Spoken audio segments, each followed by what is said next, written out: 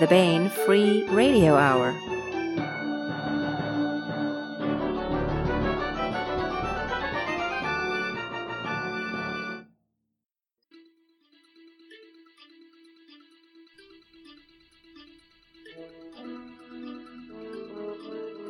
Today on the podcast, One Sword, 1,000 Stories, though we're only going to have time to talk about a few of them. And part 18 of our complete serialization of Sharon Lee and Steve Miller's Alliance of Equals. That's starting right now.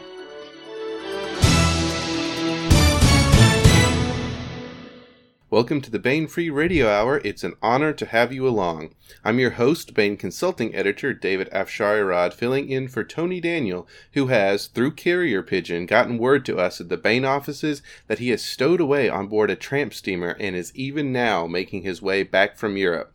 In the meantime, on the podcast today is Forged in Blood editor Michael Z. Williamson and contributors Kacey Ezell, John F. Holmes, and Rob Reed.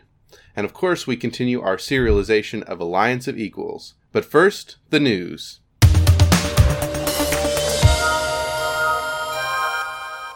As you may probably know, Baen.com publishes new fiction on the 16th of every month. For September, we've got a real treat. Instead of the usual one short story, we're giving you 3. And one of them isn't so short. First up, we've got a brand new story by Frank Chadwick. Chadwick is the author of Chain of Command, which will be released in paperback in October. And this story is called What We're Made Of, and it takes place in the same universe as that novel. For the first time ever, a group of Marines is planning to assault an enemy space elevator downstation from orbit. If they succeed, they'll make it into the history books. If they fail, well, better not to think about it. It's up to Captain J.C. Murderset to make sure they don't fail. It should be just like the drills, right? Again, that's What We're Made Of by Frank Chadwick. Next up, we've got a novella by Catherine Acero. Children of Dust serves as a prequel to her new Major Bajan series, which takes place within her Skolian Empire. The latest Major Bajan novel, The Bronze Skies, is out now. Before she was a private investigator walking the mean streets of the City of Cries, before she was a military officer with Imperial Space Command, Major Bajan was a teenager in the slum known as the Undercity. Above, the City of Cries was little more than a dream, but in order to survive in the Undercity, she will have to survive a nightmare. Again, that's a new novella by Catherine A. Acero called Children of Dust. And finally, we are proud to present the grand prize winning story in this year's Baen Fantasy Adventure Award contest. J.P. Sullivan took home the prize this year for his story, The Blue Widow. Teresa is a Blue Widow.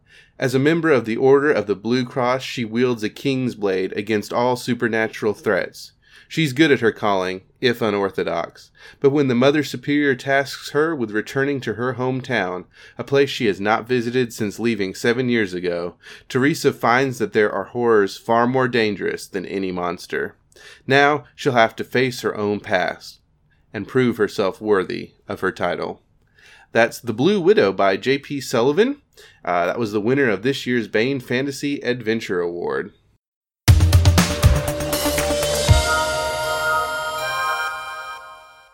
And now my interview with Michael Z. Williamson and the contributors to Forged in Blood.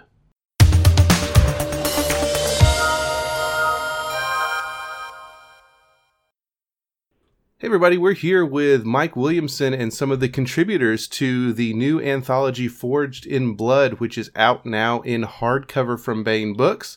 We just want to go ahead and introduce our guests. First up, we have Michael Z. Williamson. He is a veteran of the U.S. Army and Air Force, a consultant on disaster preparedness and military matters to private clients, manufacturers, TV and movie productions, and occasionally DoD elements, a bladesmith, which I think probably factors into the book we're talking about today, and of course an author. His lifelong fascination with weapons often leads to buying, collecting, fondling, and anthropomorphizing weapons, or else taking them to the range or pel for practice. He's written many novels for Baen in the Freehold series, as well as a standalone novel, A Long Time Until Now, which will not be standalone for long. I believe there's a sequel in the works. Mike, thanks so much for being on and talking about the book with us. Hey, it's good to be here. And we are joined by John F. Holmes. He is a retired Sergeant First Class, having served in the Army and Army National Guard for 22 years. He took a vacation in Iraq in 2005 after accumulating numerous aches and pains and realizing he was way too old for this Army crap. Retirement led to a career change to cartoonist and writer. He is widely known for the PowerPoint Ranger comic. John F. Holmes, thanks for being on. Thanks, much appreciated. And finally, we have Kacey Ezell. She is an active-duty USAF helicopter pilot. When not beating the air into submission, she writes military science fiction, fantasy, and horror fiction. She has been on the podcast a couple times talking about her story, Not in Vain, which was in the John Ringo Black Tide Rising anthology and also reprinted in My Year's Best, military and adventure science fiction. Today she will be talking about a different story on the podcast for a change. Kacey, thanks for being here. Thanks for having me, David. It's good to talk to you again. All right, Mike, I want to start with you since you are the editor on this thing.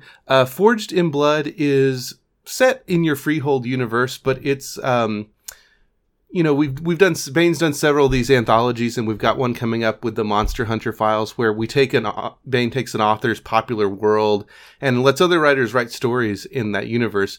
This one's a little bit different in that it doesn't all take place in the Freehold. I guess it is in the Freehold timeline, but it's a little bit different. It moves through time in a way that maybe is unexpected. So maybe just tell us about that, and also what there's a through line in all of these stories as well. Yeah, I finished Freehold. I was working on the weapon.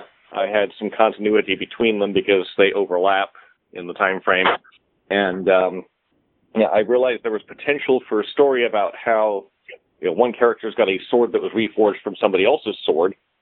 So where did that sword come from? And it just got out of hand.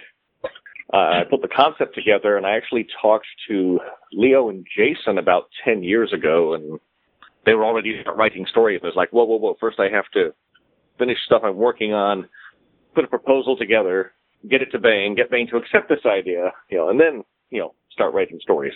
And I worked back on the timeline and forward on the timeline. And so this is, it's sort of like the Axis had its head replaced 3 times, and it's half replaced twice. The sword has been reforged, reincorporated into other pieces. There's not much in the way of original metal left in it, but it carries a consistency through a timeline, and these stories are about different people who held on to this artifact or its incarnations. Right, yeah, so we follow this sword throughout time, and it's interesting. This is definitely science fiction, but the first third, maybe, of the book or so is not really. It's more straightforward military, or there's stories set in ancient Japan or medieval Japan. So that was very interesting to see something go through time from the past through the contemporary up into the future. How did you assign these stories and where they were going to all fit? Did you have ideas? I want something set here. I want something set in this period, and assign those? Or did people call dibs on things, or how did that work? It was a combination. I had the timeline done, and then I had several specific episodes picked out, and then I realized I needed a couple more because there were excessive gaps. I contacted writers. Several of them said, I'm in. A couple of them said, I don't have any time, but I can recommend someone else.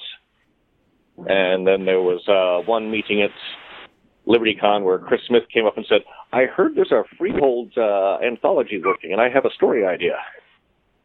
And I said, well, that sounds like a good idea, but that's not what I'm doing at this point. I'm doing this. And he said, oh, well, then I have an idea for that, too. Well, then I will consider it. So then I sent out the list and said, so these stories are already accounted for these authors. Here's the stories that are left. Call dibs. Got the whole thing filled in, and got Bane to agree and told people to start writing. Yeah, and what was, I would imagine that this was not something you had, I'm sure, some of the timeline mapped out, but when one writes a science fiction universe, you don't normally think like, let me go back to the 1800s to start. So was that interesting or fun, or for you to extend forward and backward in time what you'd probably already kind of had in mind for the Freehold universe? And, it was a case of, on the one hand, I wanted to write this story. On the other hand, there was tremendous amounts of research would have been involved in all the historical stuff that are not in my area of expertise and would have required way too much research. And it's like, I probably know some people who are familiar with these eras, so why don't I get them to write those sections? Laying out the timeline was, it was, so where am I going to start? And actually, the Russo-Japanese War segment that Mike Master wrote was actually added later because I realized I had this huge jump from medieval Japan to World War II. It's like, well, what can we put in there? Let's talk about, we'll kind of go through chronologically maybe with you guys. So John F. Holmes, I wanted to talk to you about your story, He Who Lives Wins. This one's set in a World War II era. It was the one that jumped from, I guess, and we put Mike Mass's story in between there.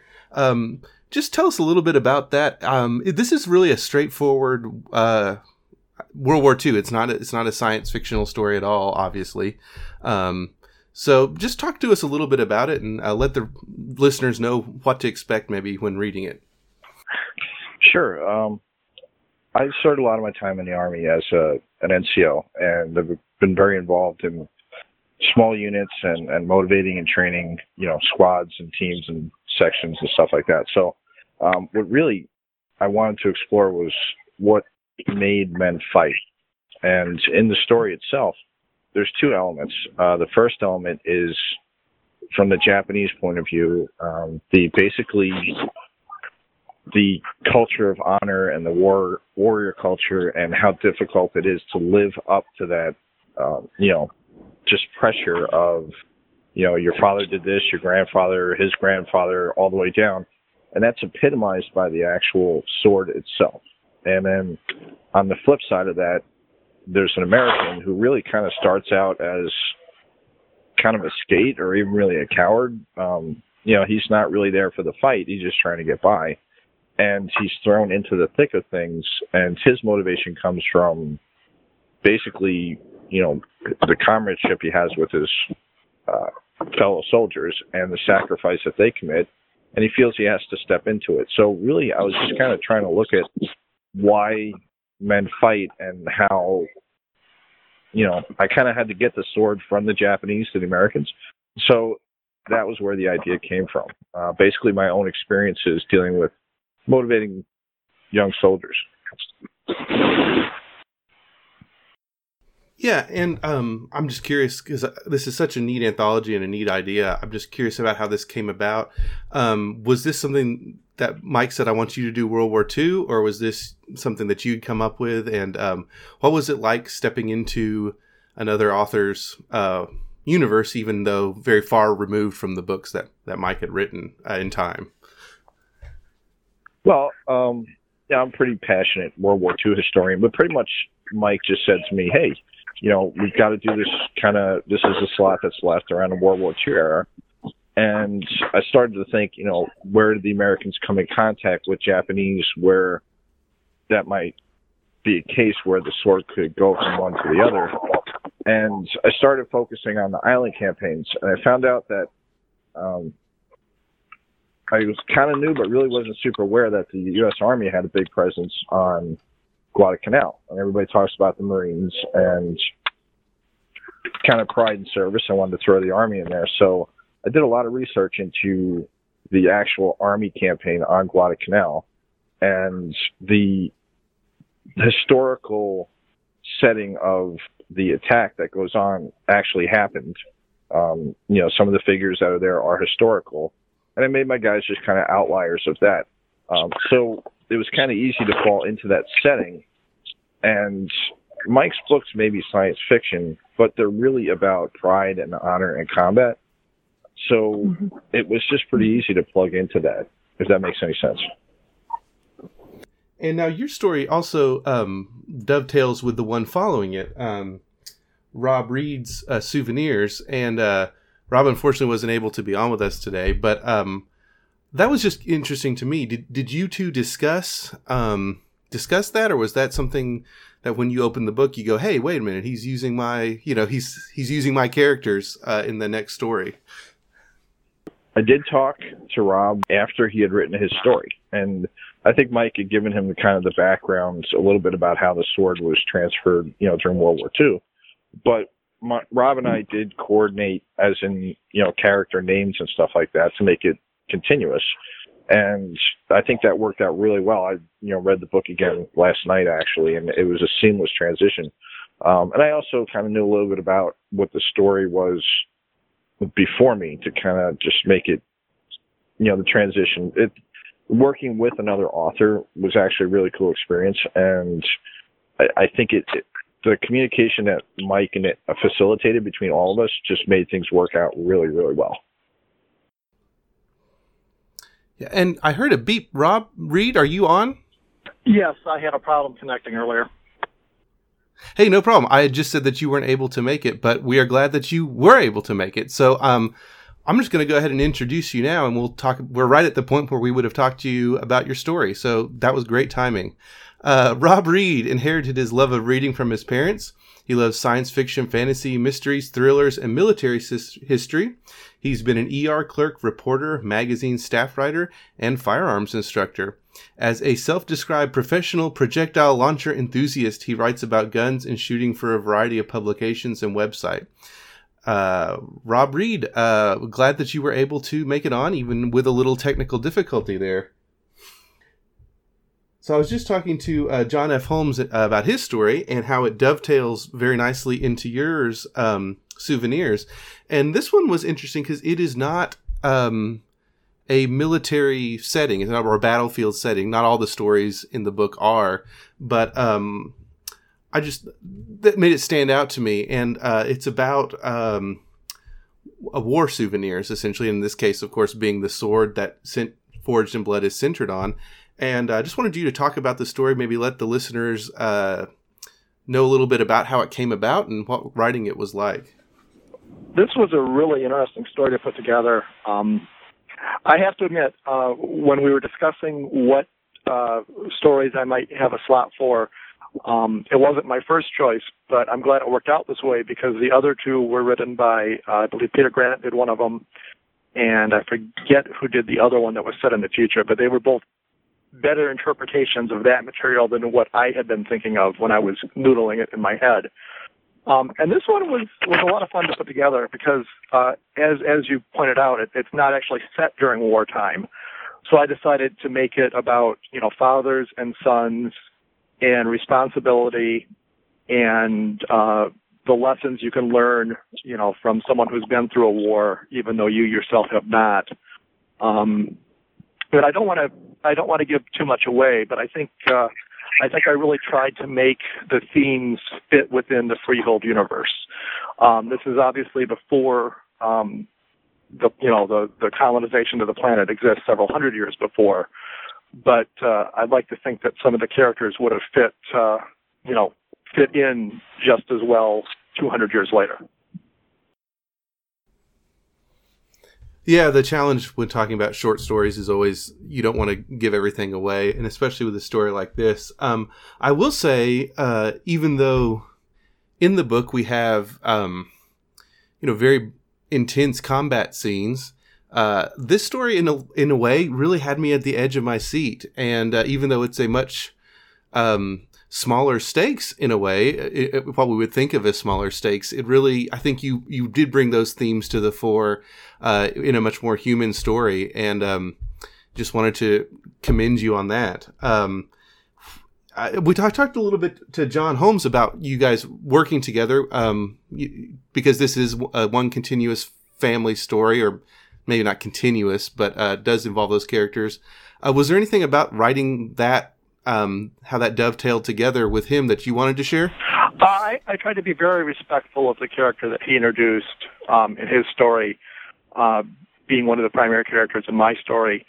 I tried to be respectful of it, and I looked at the clues he gave to the background and to the thinking and some things John told me privately when I did my interpretation of them, so that it would fit in. And and also realizing this is 10 years later, the war's over, and he's established a life for himself. But I think I tried to stay true to the heart of the character, and then going from there, as the other characters in that same family, kind of followed that family line right on down. I was impressed with how it turned out. I wouldn't have written the story in that way. I wanted the transition from wartime to peacetime, and then setting it up for the actual future science fiction stories that were coming up. And Rob sent it in. The first thing I said was, okay, well, I need more of this. What you've got is good, but there needs to be more. You stopped too soon. Let's just keep this going. And it was there was a lot of tension regarding, how this artifact is being handled by a couple of kids who really don't have the context to understand what it is. To them it's sort of an object of interest and desire, but it doesn't have the same emotional impact it does to the veteran who recovered it. Right. Yeah. Well, and then right after Rob's story, Souvenirs, Mike, we have a story co-written by you and Dale C. Flowers that, in a way, was my favorite because it was very funny. And I'm not a firearms or edged weapons collector, but I'm a guitar player, and to see the crap people do to these vintage guitars, I very much related to this. It's a short story. It's in some ways a little slight, I guess, compared with some of the other grand themes we've got. But I really enjoyed this one. I just wanted you to talk about it for just a moment. Yeah, I've worked on guitars too, so I feel your pain. It's basically what happens when Bubba gets a hold of a priceless artifact and decides he's going to fix it. And I actually had a sword that was in the condition described in that story at one point. A friend of mine brought this to me and said, "Look at this poor thing. What can we do?" And it's like, there really isn't much we can do. I'll do my best, but I mean, at this point, whatever damage was done naturally has been compounded dramatically by some complete incompetent who thought he was, fixing it. And Dale's screen name is Harry Paget Flashman, if that gives you a hint. But he's a retired Navy. He's also a collector, and we've both acquired and seen the work that has come across the bench that people have fixed one way or another. Cross plating, polishing that wasn't done properly, camouflage jobs, thumbhole stocks, swords that have been sharpened on the grinder. So I said, I need somebody who can redneck this up. Harry, can you redneck this story up a bit more? And by the time he was done with it, I had to actually dial it back because it was the most overeducated redneckery I've ever seen. And even though I'd plotted it out and reading it myself, going, "Oh my God, no!" Yeah, and it's sort of when you look at some of these, it's wonderful because the first part of the story is told from the point of view of the guy who's doing this, ruining it, thinking he's fixing it. And so there's a great dramatic irony there where you're like, no, that's not. And it's also great because, you see these things and you think, what you would like to have happen to the guy who did this. And we get a little bit, it's a cathartic experience. Let's just put it that way. I guess if we want to, I wanted to talk a little bit. This is sort of an interstitial story that takes place to kind of get the sword from one point to another. But you also have these little interstitial pieces throughout that kind of are from the sword's point of view. And I just wondered if those were fun to write. They seem like they would be kind of a cool thing to do. But those were fun and very easy to write. If the sword had a personality, how does it feel at this point? And actually, so that story actually set up for Craftman's story, and then we moved to the near future. And yeah, Kratman took that and ran with it brilliantly. He actually incorporated the Sword's personality into his story, and it's simultaneously tragic and comedic. Yeah, I was going to ask you at the end to talk maybe about some of the other stories, but do you want to talk about Tom Kratman's?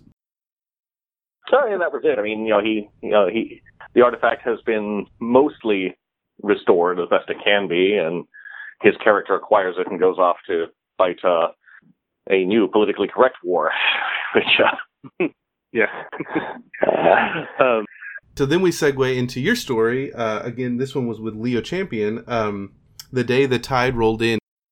You let me just talk about that.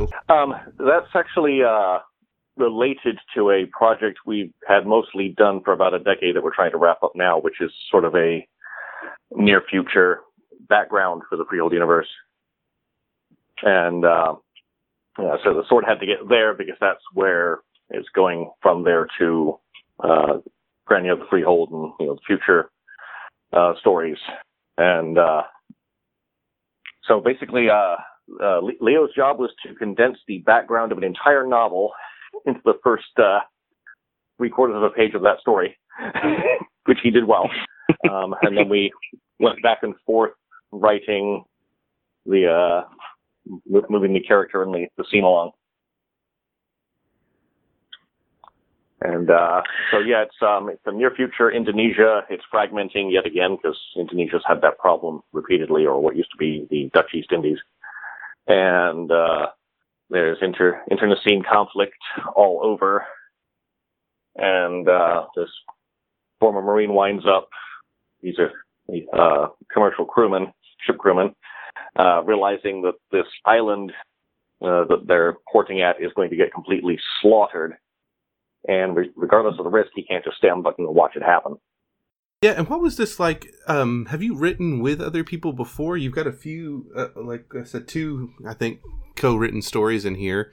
What was that process like? Was it you did most of the outlining, they did the writing, and then you did a polish? Or I'm always just fascinated by how writers work together. It varies. I co-wrote some fantasy with my ex, and I've done some with my girlfriend for different universes. And of course, those are in other people's universes as well. So I'm collaborating with someone in a third party's universe. And then Leo and I have been working on this. And so for Dale's story, I'd written the rough outline and some of the details and handed it to him to redneck up, as I put it, and then polished it. With Leo, we had the shared universe, so I told him, distill it down to get us set so the reader knows where we are. And then I took some of an existing scene, put that in, and then we went back and forth. With the stuff I did with Gail and then with Jess, frequently they have the plot. I act in a supervisory capacity and basically edit and keep it on track because I'm a more experienced writer. And then again, it goes back and forth on content, dialogue, action. I co-wrote The Hero with John Ringo, where he handed me a 20,000-word outline, and I turned it into a novel, and he reviewed it. And then there was the Shared Universe, Clan of the Claw, where Bill Fawcett gave us the Universe Bible. I read Harry Turtle Dove's story, I read Steve Sterling's story, and then I wrote mine. Those weren't really collaborations, but they're it was a shared universe kind of thing like this. Yeah, it kind of depends on the situation. Now, of course, you did not only co-write and edit in this, you also wrote some stories on your own. Solo Mike Williamson, 2 of them back to back, The Reluctant Heroine and The Thin Green Line. And these, again, these are they're all related stories, but these are even more related that we follow, again, the same character. And these do take place. The first is during the Separatist War with Earth and the Freeholders. And so this is probably some familiar ground for you. What was it like? How did you decide to set these where you set them? And for readers who've read the Freehold books, where do these fall and how do they relate? So the first one is just an excerpt from the Battle on the Bluff in Freehold. And then I edited it so it became a standalone short story rather than a chapter, actually a couple chapters. So that's an existing story just worked in because that character had the sword, and that was a significant battle. Right. The second one was I wanted to write a story in the Freehold universe of somebody attacking an embassy and realizing it was a really bad idea. So I wasn't able to use their embassy, but I was able to use somebody else's embassy, and lay down that that different cultures have different ideas of how they protect their resources, and it seemed an appropriate place. Now, of course, the character has aged and is well battle worn, and it is not really all that enthusiastic about this type of stuff anymore. But if it's got to be done, it's got to be done. And it was semi-fan service. I roped in a couple of other characters that I knew people liked because I could easily fit them in there. And then it turned out to be more than just a battle. I had to go into the characters and the universe, as one does. So it turned out longer than I'd expected. But I was happy with how it turned out. Yeah, I think it was a good one, and I think so. This will be a pleasure for fans of the Freehold series to return to this character, and what's that? What was that like returning to these character? This character that you said appears in the first Freehold novel. What was that like? Just coming back to a character that you've written in the past, maybe a little bit later and in a different way than you thought. Yeah, I wrote the rough of Freehold in about 1998. I sold it in. Jim and I discussed it at length in 2001 and did some editing, and then I sold it in 2002, and it came out in 2004. So it was a long time ago. And I actually don't reread my books. Once I'm done with the entire production process, I'm burned out and don't want to look at them again. So I had to ask a couple of friends to look up some info for me. I did a little bit myself. I just really don't like rereading the old stuff. And then when I edited the first story, I realized, my God, I sucked as a writer back then. I think it's the first novel, it's okay, but I am so much better now. And then for the new one, it's like, so this character is going to be, 20 years older, and you have I'm 20 years older, and you have an entirely different perspective on things at that point. Once you have kids, once you've been around the block a few times, been shot at, blown up, run over, stranded, whatever, a few times, your outlook changes. And so it was fun to do. I had to get into the right mindset. Yeah, I know a lot of writers are like that. They don't want to. Once it's published, they're done. Partially because by the time you read proofs and edits, you're sick of it. But also because you want to fix things, and you can't because it's already in print, yeah, and you're not good at special editions. Yeah. Well, then we move into, I believe, this is Kacey's story, and I believe this is sort of the a part of the timeline that had not been explored in the Freehold books. Obviously, the past had not either, but the past is our past. So this was this is a little more out there. This story is called Family Over Blood, and it doesn't close out the anthology. Mike's got another story, Choices and Consequences, though that's, again, a smaller tale that's more tying up loose ends. So, Kacey, what was it like to get to be really far out there in the timeline? It was actually really a lot of fun. And when Mike offered me the far future, encounter with aliens slot in the timeline, at first I confess I was a little bit intimidated because I had no idea what to do with it. I had read Freehold and was familiar with the Freehold universe, but this is sort of the continuation of, or the far future that hadn't been explored in anything that Mike had, that was out that I could read. So he told me that I could make up an alien race, which was super cool. So I made one up, and just kind of for fun, here's this story that centers around this artifact of the sword, and so I thought it would be interesting to match the sword up with an alien race whose culture and identity and even physiology to a certain extent is sort of their weapons are an integral part of those things for them. So that was cool. I got to make up some badass aliens that graft edge weapons into their physiology, and that was really enjoyable.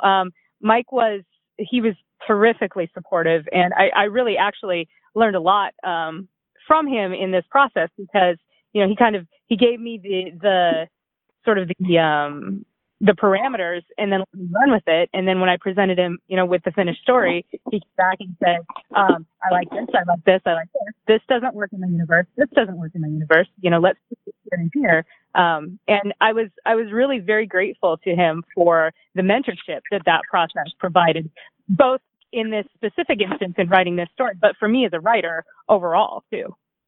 It was my fault there was stuff there that wasn't supposed to be, because I was like, it's sort of fleshed out, but I haven't really, we'll go ahead and write. Oh, no, that's not what I meant. So she had to edit a few things, and it was my fault for not having a fully formed vision when I started. I was going to say, it wasn't onerous at all from my perspective. And like I said, I think going through that process certainly refined my technique as a writer myself. So, I'm happy to chalk it all up as a learning process, and thank you for it. So. Yeah, Kacey, I was going to ask about the aliens, whether you made them up or whether that was Mike, but you answered that you got the chance to do it. Did you come up with I guess the question is now, did you come up with the idea of even having aliens, or was this something he said, look, this is the future, we want aliens in it, and you get to make them? How did that come about? Yeah, so Mike specified that the sword would be carried in an encounter with an alien race. When I clarified with him, he stipulated that it was one that we had not yet seen in the Freehold timeline, in any of his books. So at that point, I was kind of off to the races. And I think what I did was I sent him back a quick email, said, hey, here's what I'm thinking about. They're a bipedal race, and they come from an iron-rich planet, so they have evolved to work with steel. And in fact, they do this thing where their warriors graft edged weapons into their limbs, and as a culture, they revere melee combat. Does that work? Is that cool? And Mike came back and said that was good by him, and I asked him a couple more questions about steel and the composition of it, because it's not something I'm super familiar with. So it was neat for me to be able to have him as a resource, both as an editor and a senior author, but also as a subject matter expert, because obviously he's a bladesmith, and I am manifestly not. So. Thinking about the cutters, or the name given to the aliens in this, thinking about them and how having that culture that they have of using edged weapons. Just reading over the story, when I heard the idea for this, I thought it was one really, really cool, and I also kind of wondered, how are they going to pull this off? Because you're talking about modern day and science fictional, and there's a sword in it. And I think one thing that came across reading the book to me was how well everyone integrated the sword into things. It never felt tacked on, and it never felt forced to that someone would be using it. And I think that's just a tribute to all the writers in here, that they really did a good job of the sword really being an integral part of those stories, and like I said, never feeling forced at the same time. So Mike, you closed the book out with another story called Choices and Consequences. And again, from like I said, the perspective I have of playing music is I see guys who will play these vintage instruments on stage, and then you see guys who will put them in a shadow box and never play them, and they're meant to be played. And you hit on that with the sword in this, and to close out the anthology. And if you wanted to talk just a little bit about that story. I have all that all the time with my firearms collection. This weekend, I was shooting a 200-year-old German cape gun and a original Civil War revolver. And some of the collectors are, oh my God, it's the worst thing you can ever do is to shoot them. I was like, dude, they were made to be shot. As long as they're kept in good repair, that's what they do. Yeah. And some of the toys I'm looking to buy are decades old and never been fired. And it's like, I'm not sure I want to buy one that's never been fired because I'm going to shoot it. So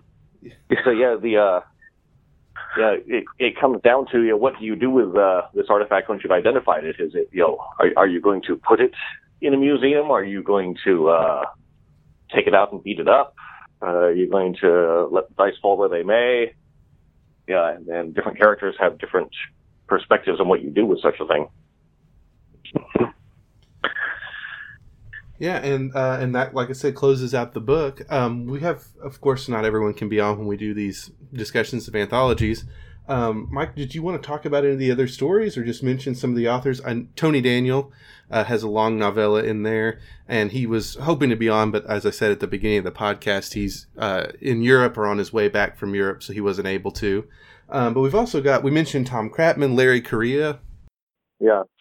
Going from the beginning, I'd asked Brad Torgerson, and he said he wasn't available due to both professional military and writing schedules.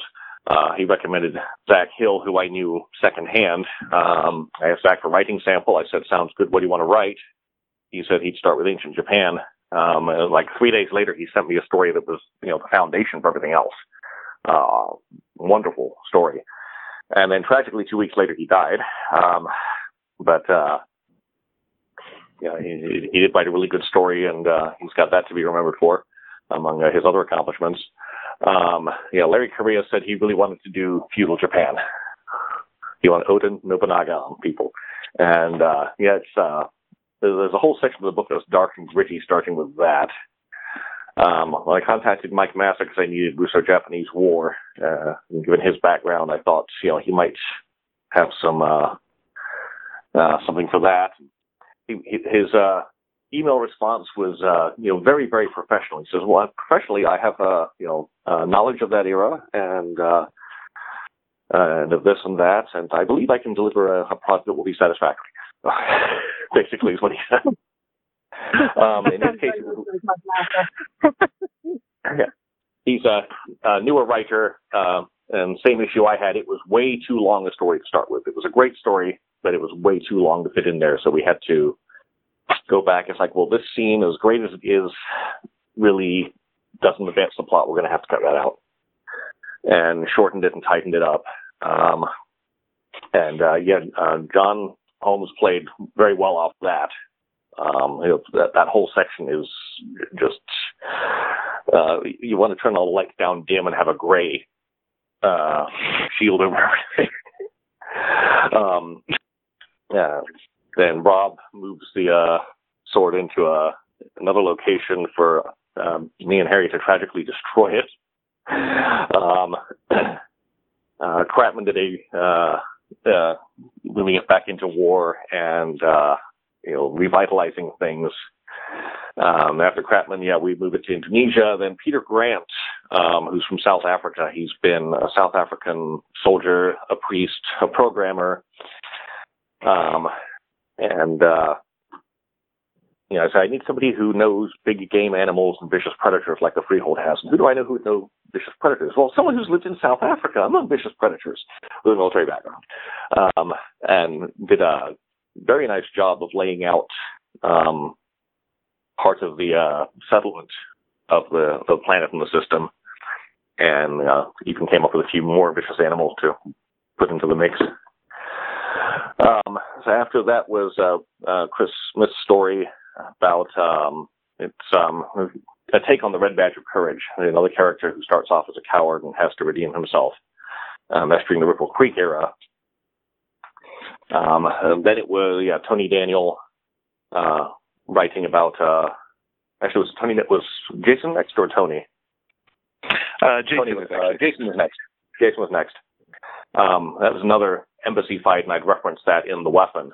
It's training for their special operations. The character is told to study up on one of them who'd died heroically, but achieved great things in the process.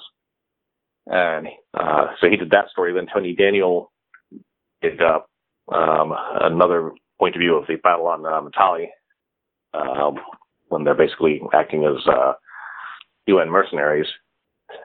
And that brought it into Freehold proper for my two stories, and then from there to Kacey, and then to be wrapped up.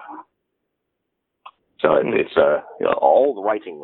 Every time a story came in, I'm reading it and going, wow. A couple of them, they needed a bit of editing, which happens. But I'm reading, it's like, wow, great. We got a great character, we've got a great story, and we've got a fantastic conclusion. And so they're all standalone stories that lead up to the timeline. Yeah. And that's another thing. It's like, I don't read my own books, and I keep reading this, and I'm going, but I don't. Oh, right, I didn't write most of this one.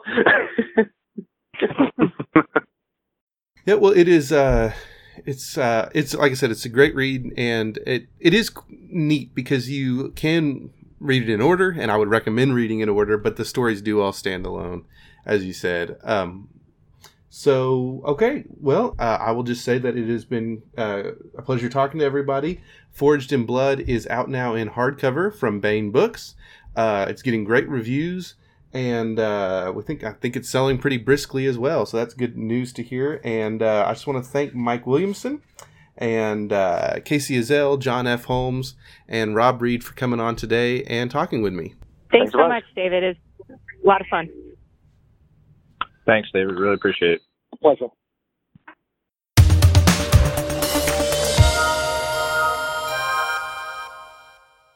And now we continue our serialization of Sharon Lee and Steve Miller's Alliance of Equals. Chapter 11. Dutiful Passage. Which means that my research was sound. There is profit to be made in Mylaster on Chessel's world, Patty said warmly, eyes flashing with triumph, her soup forgotten on the table before her. Abruptly, her shoulders sagged, and she averted her face. Only one is not allowed to keep it, which seems, some way, less satisfying than no profit at all.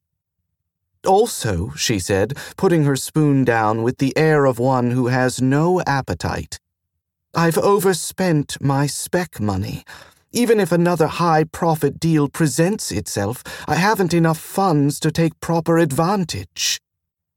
You did take a bold gamble, Sean said, leaning back in his chair.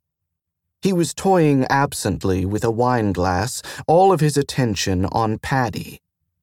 He had several times during the course of the meal perceived anomalies. A smile yoked to a sudden, frigid tremor of fear, a shrug of resignation linked to a flicker of white anger, and once more fear, shadowing a bold look of pride.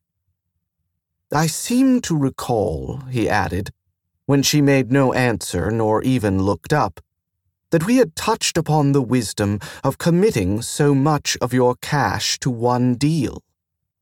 He expected a pretty sparkle of prideful temper and a sharp reminder that, had Chesilport law not been quite so addle-brained, she would have trebled her funds. It was what he would have done when he was her age. It was what he would have been strongly tempted to do even now. Paddy herself. But it occurred to him, watching the subdued halfling across the table, that Paddy was not herself. Yes, sir, she said. I ought to have been more conservative. And there it was at last, a flare of bright, sharp heat. But I was right. Energy sparked and pinwheeled. Patty raised her head, and it was pride and justified anger he saw on her face. He took a firmer hold on his glass in case she should decide to throw. The anger evaporated. The pinwheel of pride fizzled into chill gray. Sean shivered, tasted grit on his tongue, felt stone beneath his palm. Across from him, Paddy sighed and shook her head, exhaustion coming off of her in damp waves. "I see that your adventures have caught you up," he said. "Shall we leave the rest until some other time?" Curiosity stirred, striking a momentary spark of energy. She asked, "Rest? Oh, indeed. I understand that you might not like to do the work, but in my judgment as master trader, your research was accurate, your instinct was good, and you trebled your investment. In other circumstances, you might have gained your first repeat customer and a reason for the passage to include Chesilport among its scheduled stops. The circumstances that parted you from your profit before ever you had it in hand are apart from the transaction itself." He raised the wine glass and sipped, feeling Paddy's attention and the small beginning of a hope that she might somehow come about, despite recent events. "Of course, I cannot make a determination of completed trade by myself. I must lay the case before another, unaffiliated master of trade, and abide by their opinion. We would not, after all, wish it to seem that I had shown my apprentice special favor. Your license will rest upon these early transactions. It is best that they are above question." He considered her. Face slightly flushed, bright eyes intent on him, no hint of stone in her pattern, weariness burned away by hope. "What is it?" she asked when he paused for another sip of wine. "What work must I do?" "Ah, are you interested? What you must do is write an account of your transaction, including your research, the facts of your purchase, and of your sale. You will include copies of the sales receipt, the auction hall's record of the sale, and the public log entry of the magistrate's decision. I will tell you that straightforwardness and solid fact is more likely to be read favorably than impassioned outrage, and that your facts will be checked, so be very certain that they are correct." "Yes, of course." She was leaning forward now, watching his face. "Yes," he repeated, and shook his head slightly. "As with all such things, there is a deadline for submission of this report. You have 3 ship days to produce your part, as I have 3 ship days to produce mine. After we are finished here, I will contact the guild with the information that we have a case requiring a master trader's attention. Once our reports have been transmitted, the master trader will have 2 standard weeks to render her opinion, which she will send to the guild. The guild will then inform me of the outcome, and I," he inclined his head politely, "will inform you. If the outcome is as we desire, your trade at Chesilport will be admitted to your record, rated favorably, and become one of the cornerstones of your license." "And," Paddy's voice squeezed out. She cleared her throat and began again. "And if the master trader should disallow my trade, then it is done, and you have only lost what you never held." Her mouth tightened at that, and he tasted the sizzle of anger.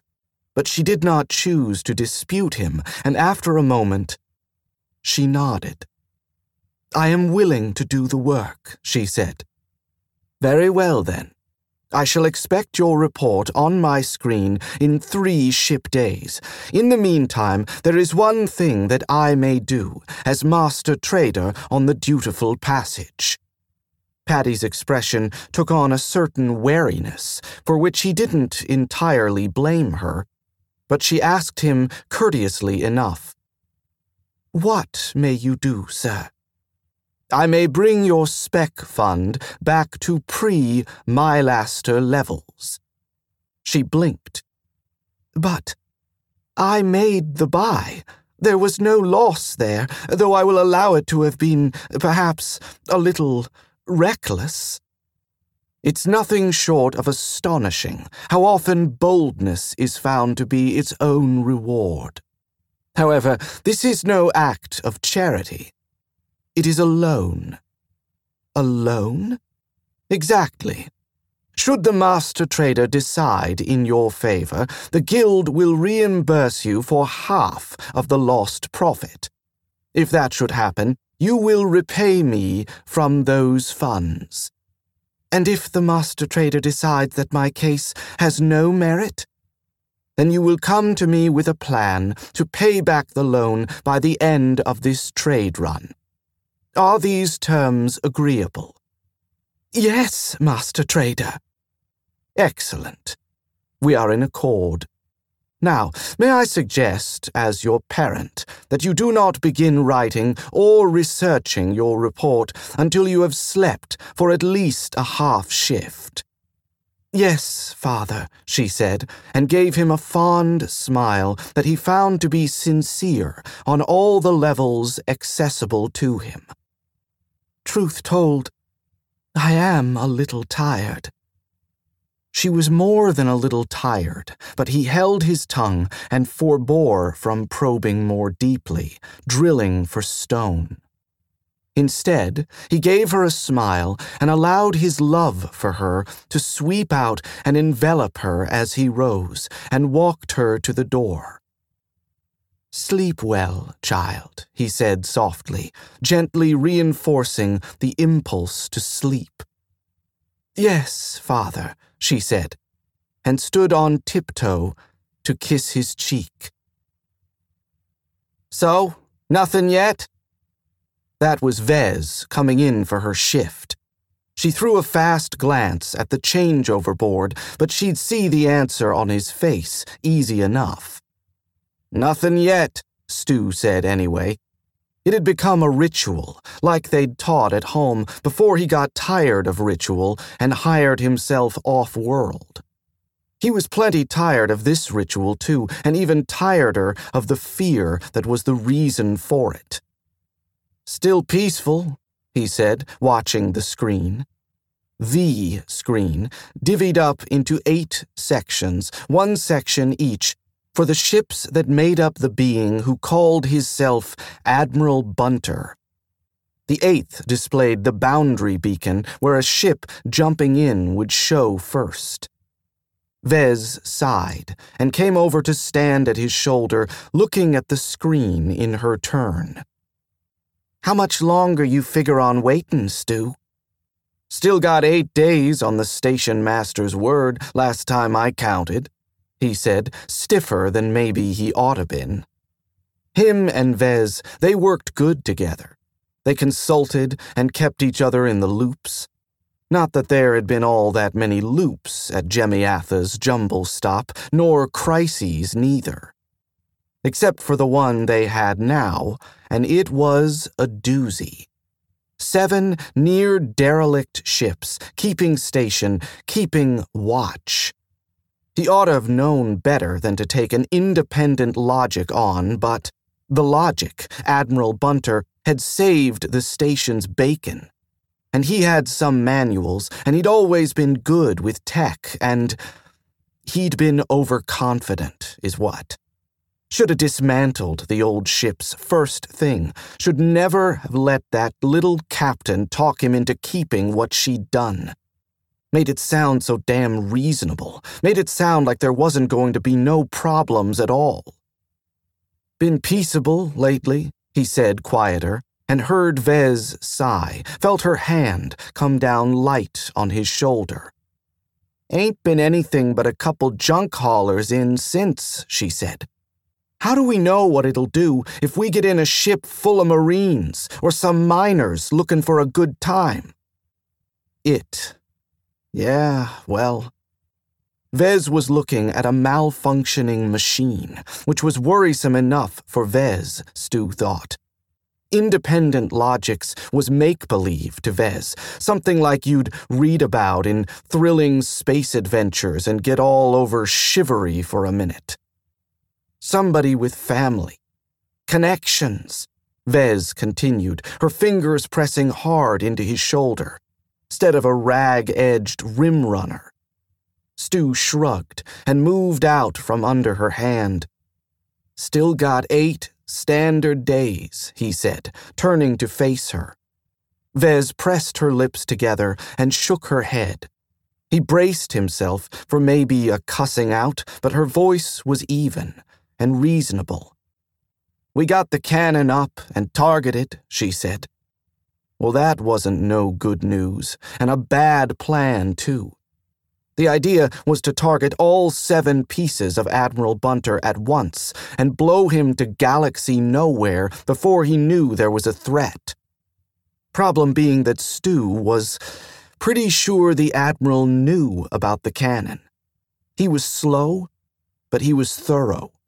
Observant, too, and to be fair, the cannon was a better idea than Vez's first, that they just send a tech onto each deck to decommission the comps. That, in Stu's not exactly uninformed opinion, would have been suicide. Admiral Bunter's personality was shared around 13 comps in the 7 old ships. He'd know what was going on the minute the first tech went for main comp. And he'd act to defend himself, which anybody would, and there would be 7 dead techs and an angry Admiral Bunter. We don't know the cannon'll work, he said to Vez. We can't afford to have him mad at the station. So far, he don't see us as a threat. He sees us as something he's responsible for protecting. If we make a move that causes him to suspect we're trying to kill him, I can't answer to that, Vez. Nor I might not have to. Those ships can take out the whole station. And they will. It's not stable, Stu. I know, he said. I know that. Let's just wait a little longer, Vez, right? She sighed, but Vez nodded. Day 9. We still got nothing? We use the cannon. Stu shook his head. Day 9, we still got nothing. We pull the whole crew together and we go over the situation. Come up with a plan. He reached up and resettled his cap on his head, reached to the screen to sign himself out and shut down upshift accounting, and snatched it back as the bell sounded, the bell from the boundary beacon, announcing a ship incoming. Jemiatha's Jumble Stop, the beacon's rusty voice came across broadband. Please identify yourself and your purpose. Repairs, refuel, supply.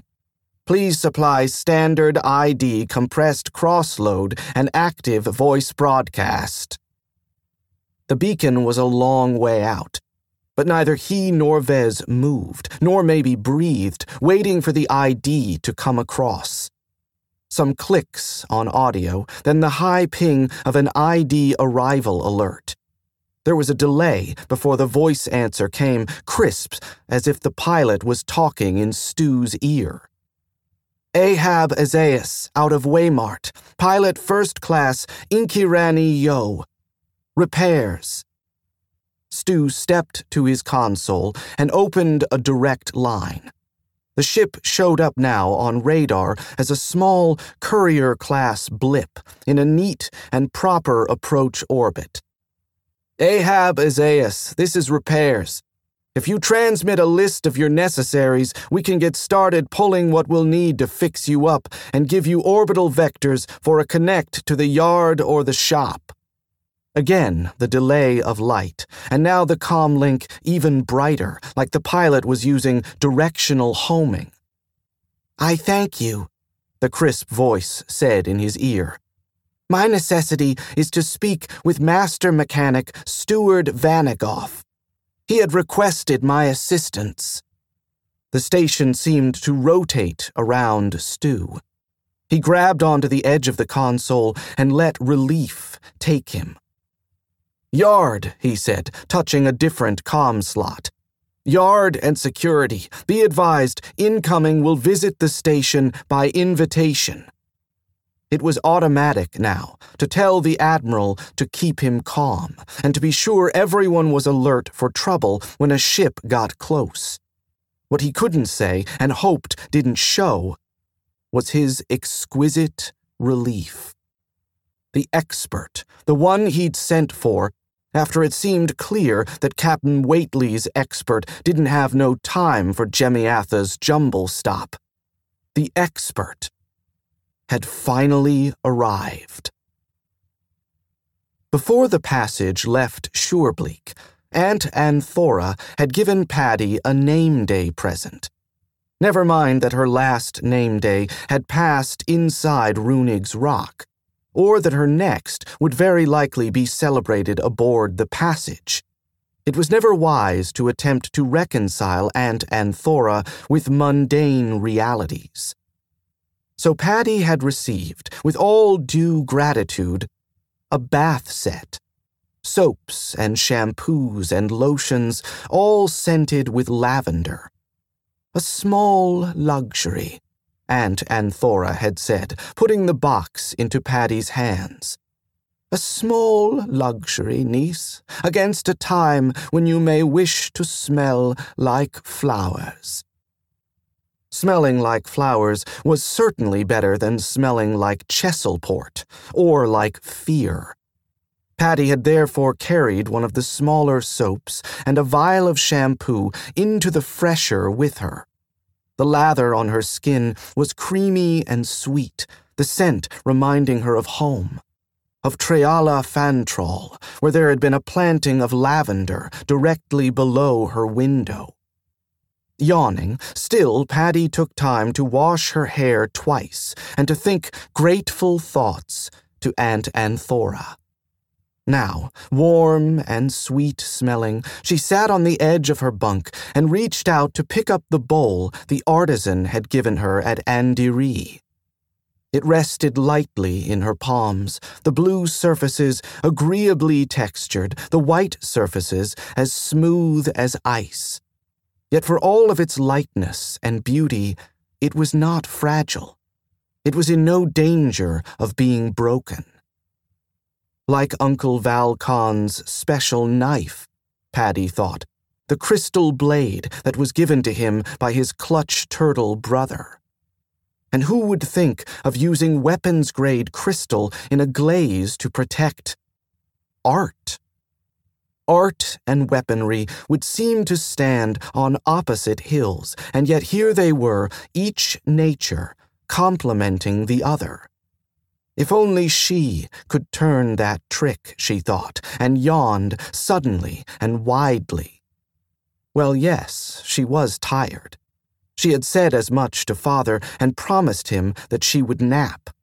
The shower had loosened muscles tight with the aftermath of fright, and the lingering scent of lavender lulled with memories of home. She put the bowl gently back in its place on her bunkside table and slid under the blanket. Settling her cheek against the pillow, she sighed once and slid into sleep. It had been a quick skim in and out at Biradine, clustering subsequent jumps as close as was prudent for human health. Pilot Tokul was eager now to reach the site of their assignment, this Jemiatha Station, or, as it called itself, the Jumble Stop. It offered supply and repair, and kept an astonishingly large yard of out-of-service ships from which to draw parts. So far out from the more traveled routes, Hasenthal had said to Tali. Why do they have so many? Probably because they're remote, Tali'd answered. Out in backspace, a lot of the ships are old. Working 100 standards or more makes sense to keep parts for ships that are the same age as your customer's workboat.